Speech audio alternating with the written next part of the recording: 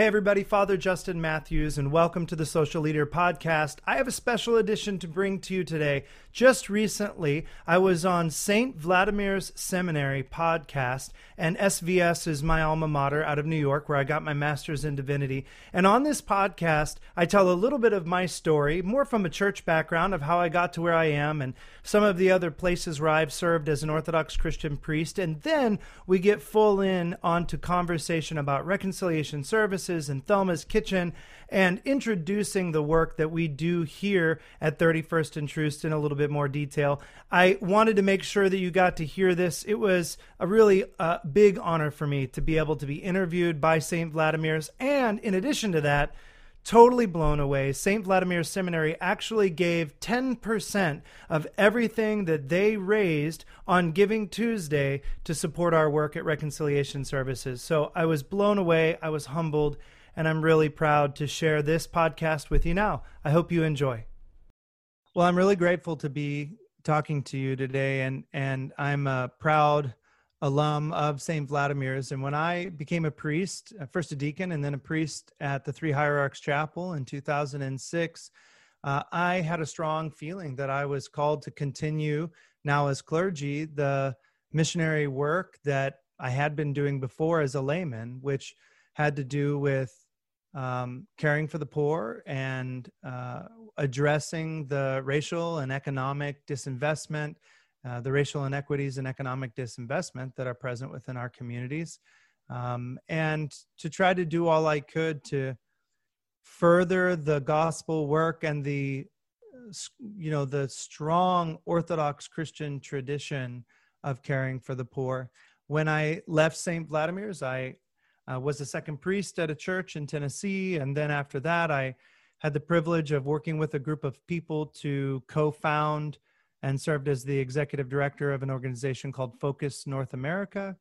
After that, I moved back home to Kansas City, and I became the volunteer second priest with Hieromonk Alexei Alshol, at the time Father Paisius, and his wife, Matishka Michaela, or Thelma, and began to labor with my family, my three boys, and my wife, Matishka Jody, here in the inner city of Kansas City. We bought a house on the east side of Kansas City in a predominantly Black neighborhood, and took up the work of learning and being neighbor, and learned a whole lot from Matishka Michaela and from Father Alexei.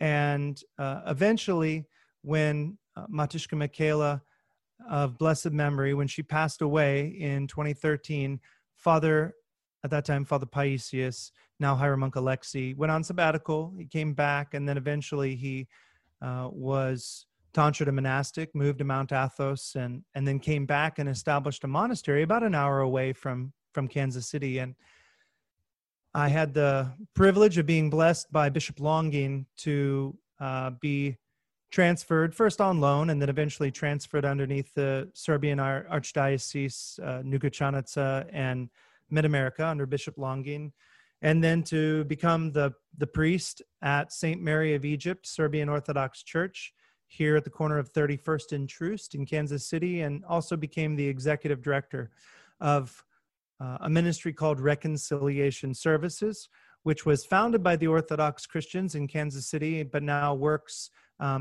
with many organizations, the church as well as many others, in Kansas City to cultivate a community that is seeking racial and economic reconciliation in order to transform Troost Avenue, which is our dividing line in Kansas City, from a dividing line into a gathering place in order to reveal the strength of all.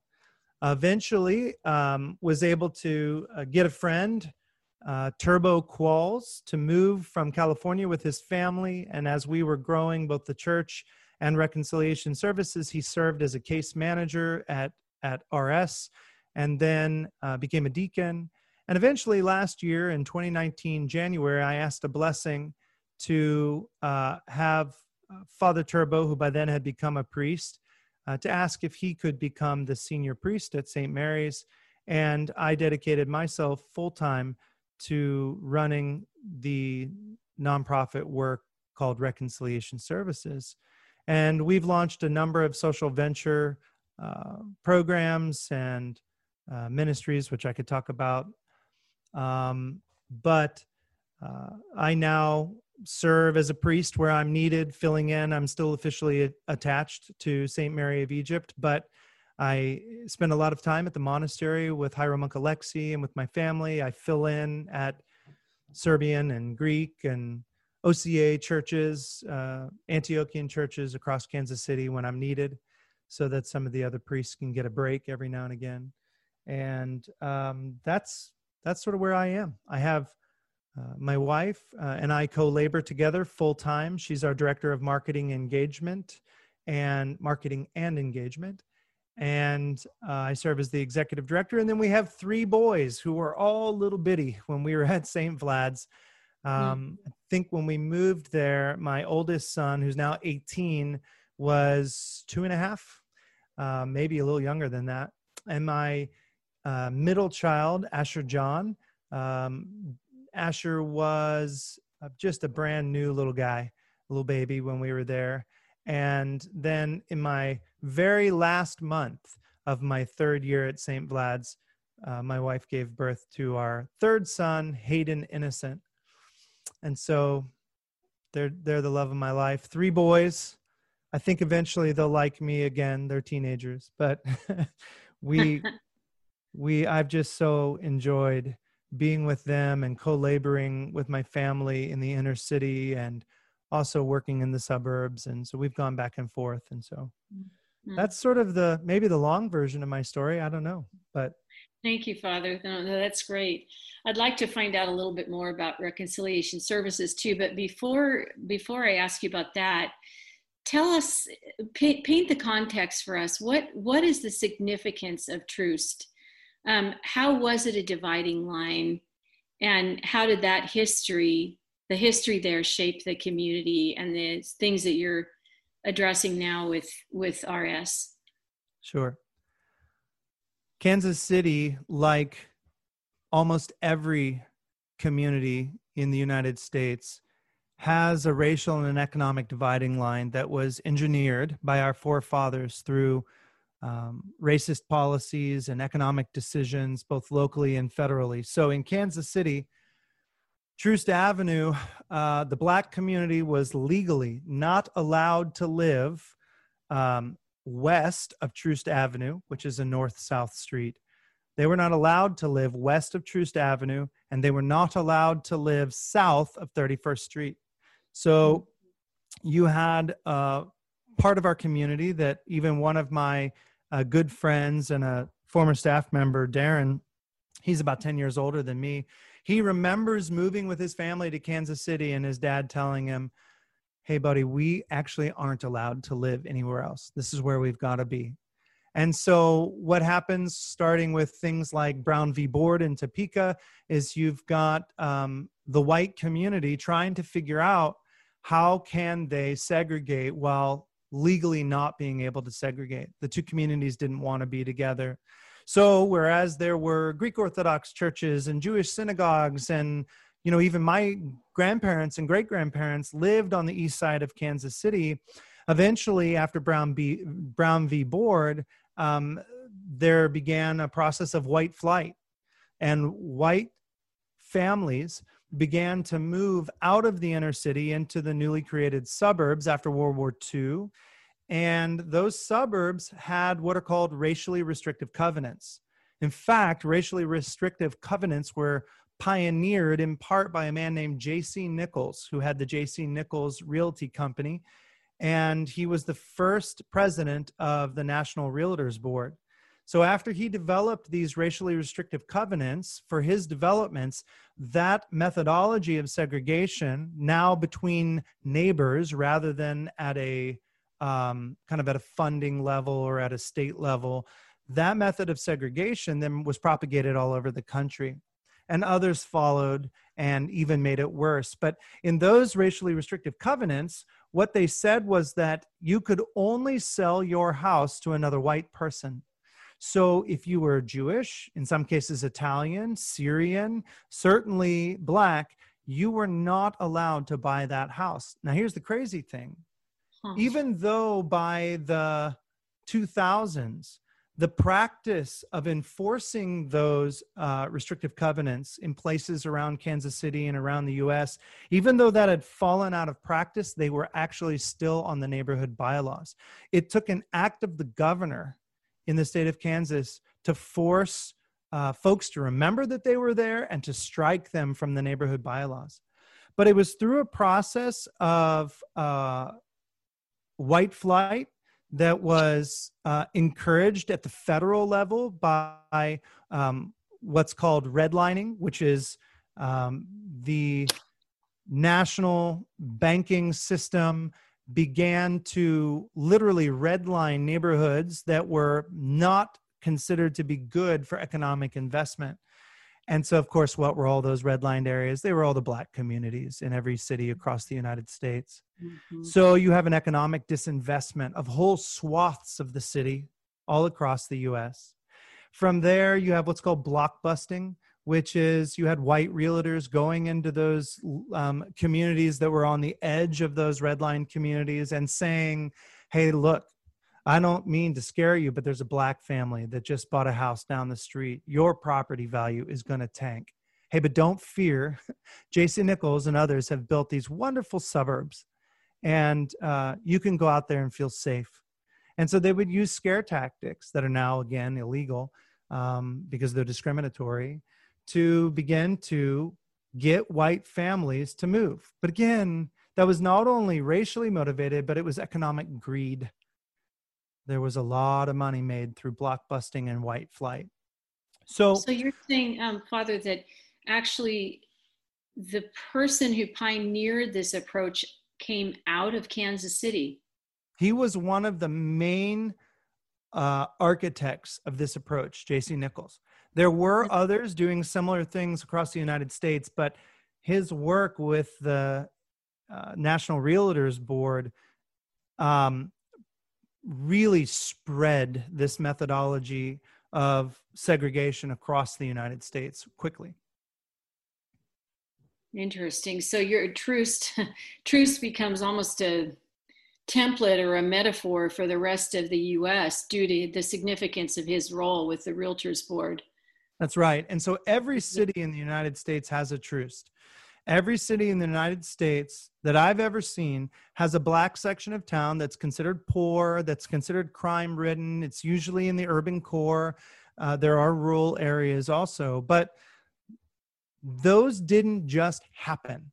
And it certainly isn't a product of some kind of defective culture or deficiency in the African-American character or community, which are all things that were said by Christians and by others to try to justify racializing poverty and segregation. But the reality is that if we're going to address poverty in our communities today, hunger, lack of educational opportunities, lack of living wage job opportunities, if we're going to address the structural issues that face many thousands of members of our communities, we have to actually name the right problem. We have to name the fact that it was racism and economic disinvestment supported by local, state, and federal policy, as well as greed, that created the economic conditions for concentrated poverty that we now see in these neighborhoods where people are struggling to survive and succeed. Mm-hmm. So if we don't address the right problem, we can come up with solutions. Maybe they're even good solutions to solve things like hunger, but we never actually solve the problem.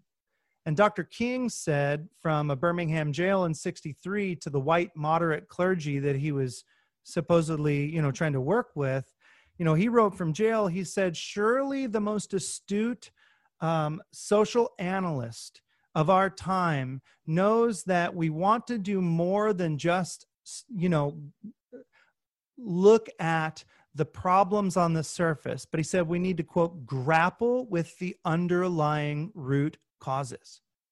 Mm-hmm. Well, I don't know anything more true to the gospel. then not just looking at the surface issues, societal issues in our country, but actually being willing to do the hard heart work of confessing our sins and even beginning to repent for the sins of our forefathers. And by that, I mean in a scriptural sense and in a traditional sense, and begin to look at the root cause. And so, we can address the blight of buildings in poor neighborhoods all day long. But until we address the blight of the heart that created the conditions of poverty in the first place, then all we're doing is moving poor people and making buildings look pretty. It's like lipstick on a pig. And that's what, so that moves me to reconciliation services. So with that as the context, then what kinds of things are you doing that is not just lipstick on a pig? I mean, what do you feel like are the most important things that your ministry is actually doing, in Sure. your...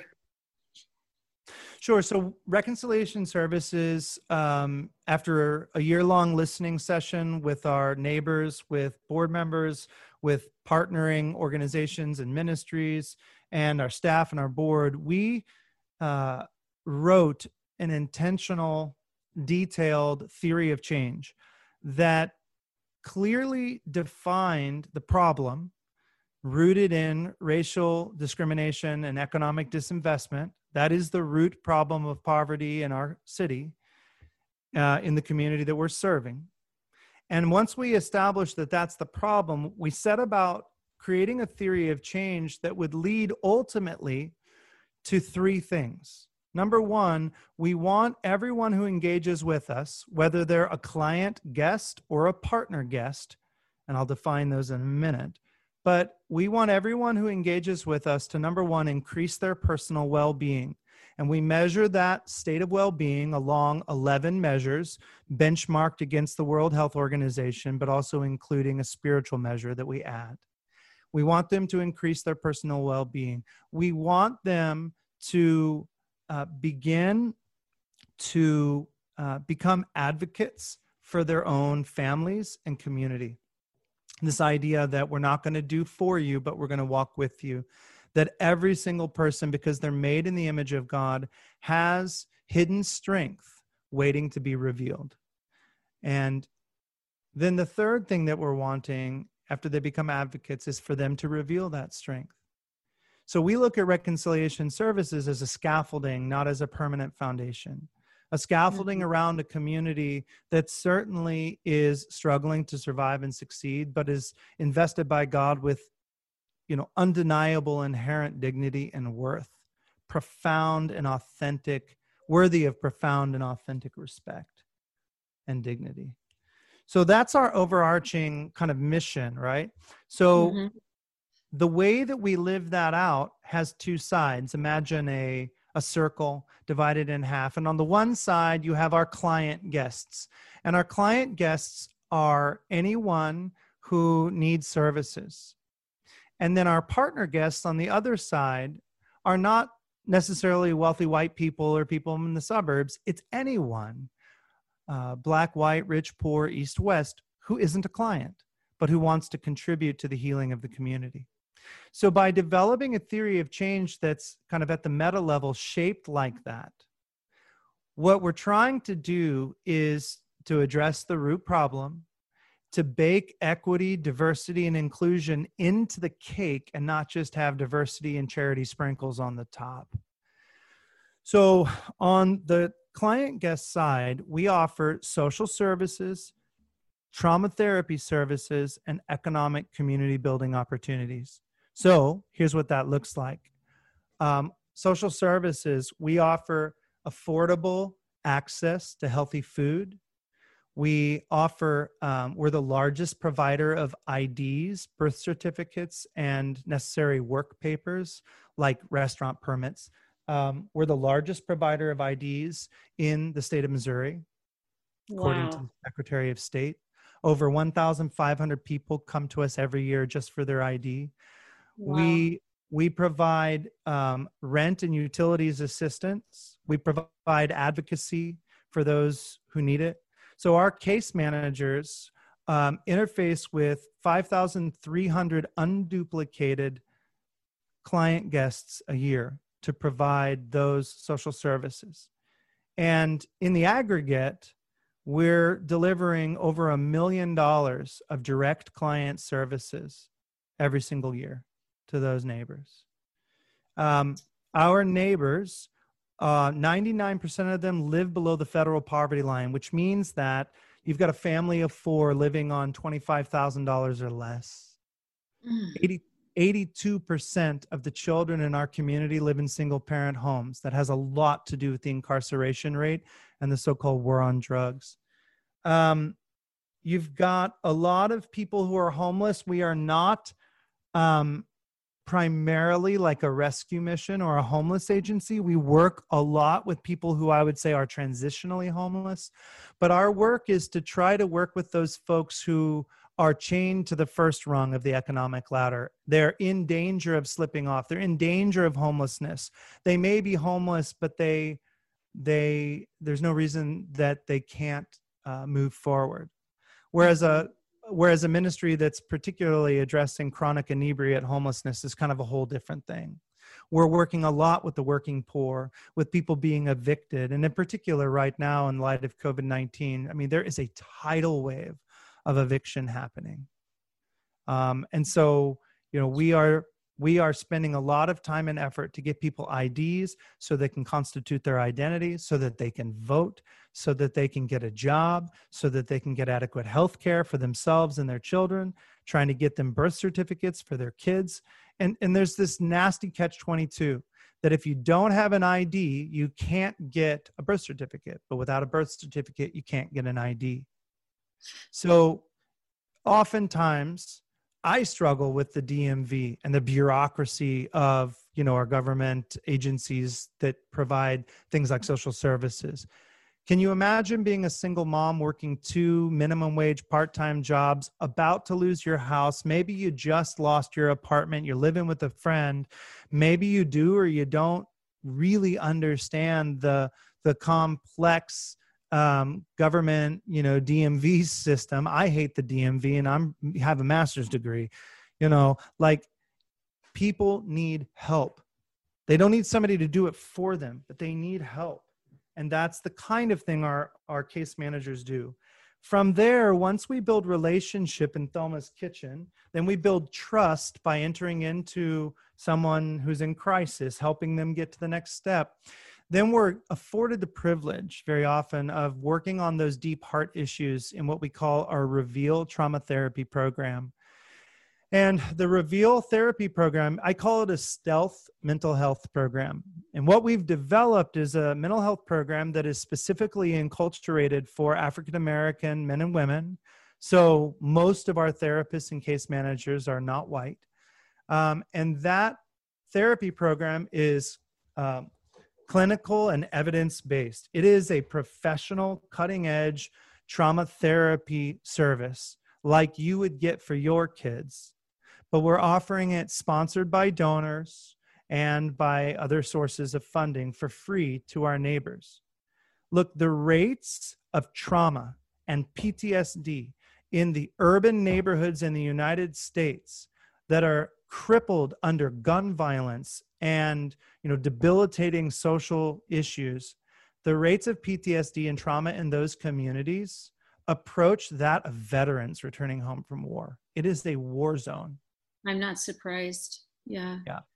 So look, you know, you can get a guy an ID, you can, you know, teach him how to fish, you can build him a pond and a cabin by the lake and stock the lake. But if in the morning after you're gone, he's too depressed or he's suffering or she's suffering with trauma and mental illness that they cannot handle, you have wasted all of that effort. We Right. have to address the crisis of mental health in our country. We are over-policed and we are struggling to prioritize funding for the one thing that people really need. Over 90% of people who are low income, who are interfacing with healthcare systems in the United States, suffer from it, have experienced at least one significantly traumatic event in their life from which they're suffering from mental health.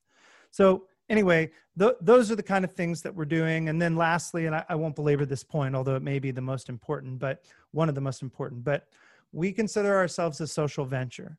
So we're striving to harness the best of business, faith, and philanthropy to do social good in order to reveal the strength of our community. So rather than just fundraising all the time, which you being in the fundraising world know how tiresome that is, we are striving to create businesses, earned income revenue strategies, one of which is called Thelma's Kitchen, and it's been wildly successful. We're the first Donate What You Can restaurant in Kansas City, and we just launched Thelma's Kitchen Box Lunch. So we're competing with Panera and Jersey Subs and all those things. So I call it slacktivism. It's kind of like slacker activist, right? So every time you buy a box lunch, the proceeds from that fuel the social trauma therapy and economic community building work that we're doing at Reconciliation Services. But also people who 1 out of 8 people in Jackson County, where we're located, 1 out of 8 people are nutritionally insecure. Like they might have food, but it's not good food, or they might not have adequate food access. So we're about the furthest thing from a soup kitchen that you can imagine. We are a restaurant, but we allow our neighbors to offer what they can. There's a $3 minimum, and they donate what they can. $3 is the cost of our food for each of the lunches, roughly. But we invite them into relationship and radical participation. And then we invite them to donate as much as they can to pay it forward for other people that don't have anything to donate that day. Mm-hmm. So by doing this, we actually have become a 5-star Yelp rated restaurant on Troost Avenue. It's pretty cool. That is really amazing. When you explain all that, I can see why you're called Reconciliation Services. That's a very strong word, and it says a lot just in that one word in terms of what your approach is and what you're attempting to do. And actually, Father, as you were talking, I was thinking about the parish, St. Mary of Egypt. From what I can see online, it's there right in the midst of your work, right? In the same location, or? We were in the same location since our inception, really in the early 90s. It's evolved over time, but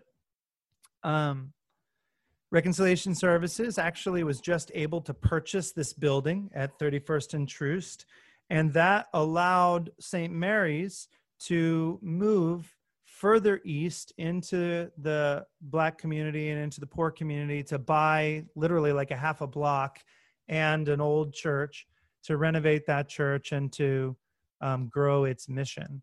And so the two are separate legally, and they have different missions, but there is a common gospel intent. So Reconciliation Services is like the tip of the spear, and the church is like, the shaft of the spear. They're different, but they have a common purpose.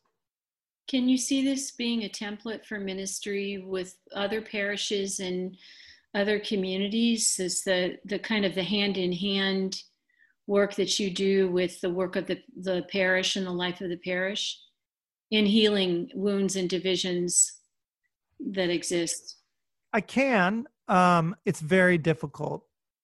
I attempted with a group of others to do that through Focus North America, and there's a lot of work to be done. The fact is that we have a lot of internal mission work to do as well. And there's a lot of people suffering in our own parishes, and we kind of need to move in concentric circles. But where we have the strength, there's certainly a lot that we can be doing.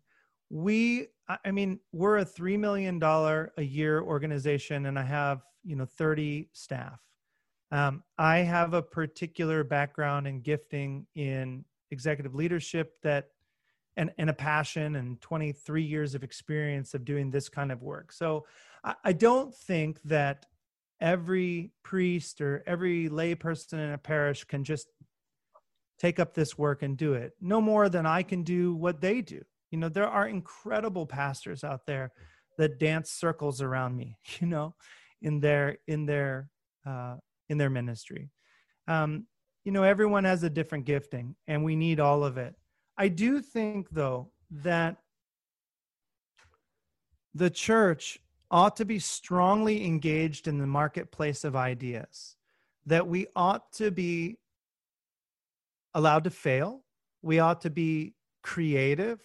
We ought to be engaging ecumenically with other organizations and ministries that are doing this work and have been doing it in the United States for generations longer than we have. And they know more than we do about the people and the issues. Like, we might have a fullness of theology and sacramental life, but they know the people and we don't. Most of the times we've moved out of those poor neighborhoods. A lot of times our churches were actually caught up in the white flight. We moved from the cities to the suburbs. We left. And so I think that we have a lot of opportunity to grow. And any step, I remember Dr. Rossi saying to me, or saying to us in class, he said, any step towards sobriety and any step towards sanity that someone can take is a step towards the only person who's ever been sober and sane, and that's Jesus Christ. Oh, so, that is beautiful. Yeah. Father, Dr. Rossi is really a strong teacher. You know, I feel like there's things that we need to do in the Orthodox Church to be ready, to be prepared, to be taught, to go out and to do this work. You know, I had the privilege of spending a decade and a half prior to becoming a priest learning from folks who do this kind of work, and they helped to prepare me.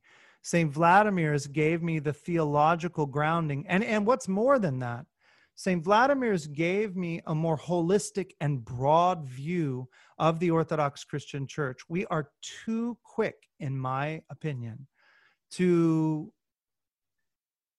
latch on to like a hyperdox siege mentality that seems to be so gaining traction in this day and age.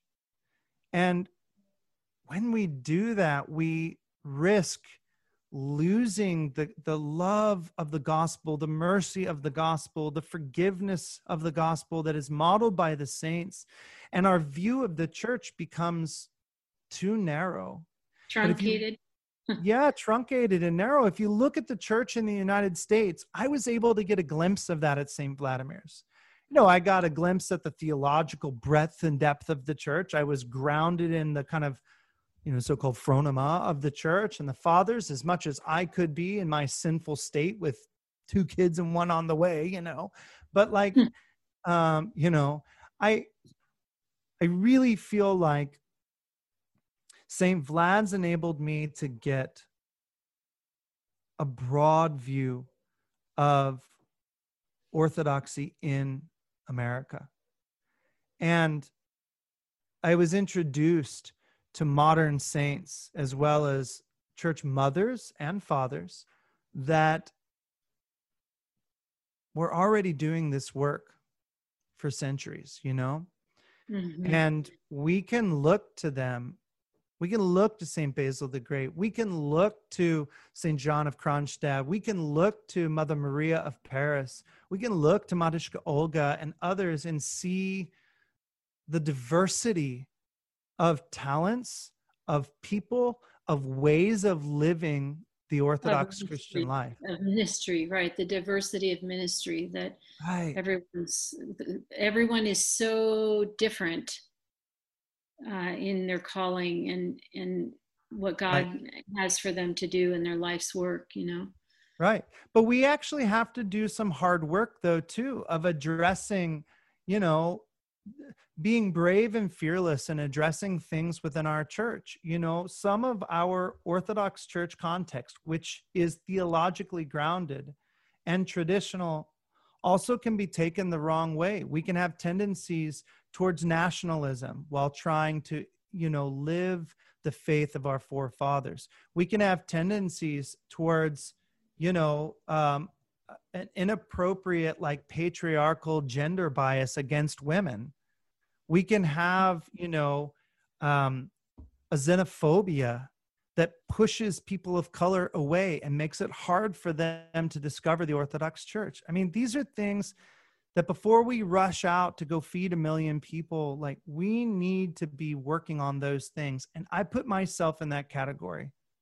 I have done a lot of work in the areas of diversity, equity, and inclusion, bias, and other things that to me line up directly with the gospel, but I am still learning.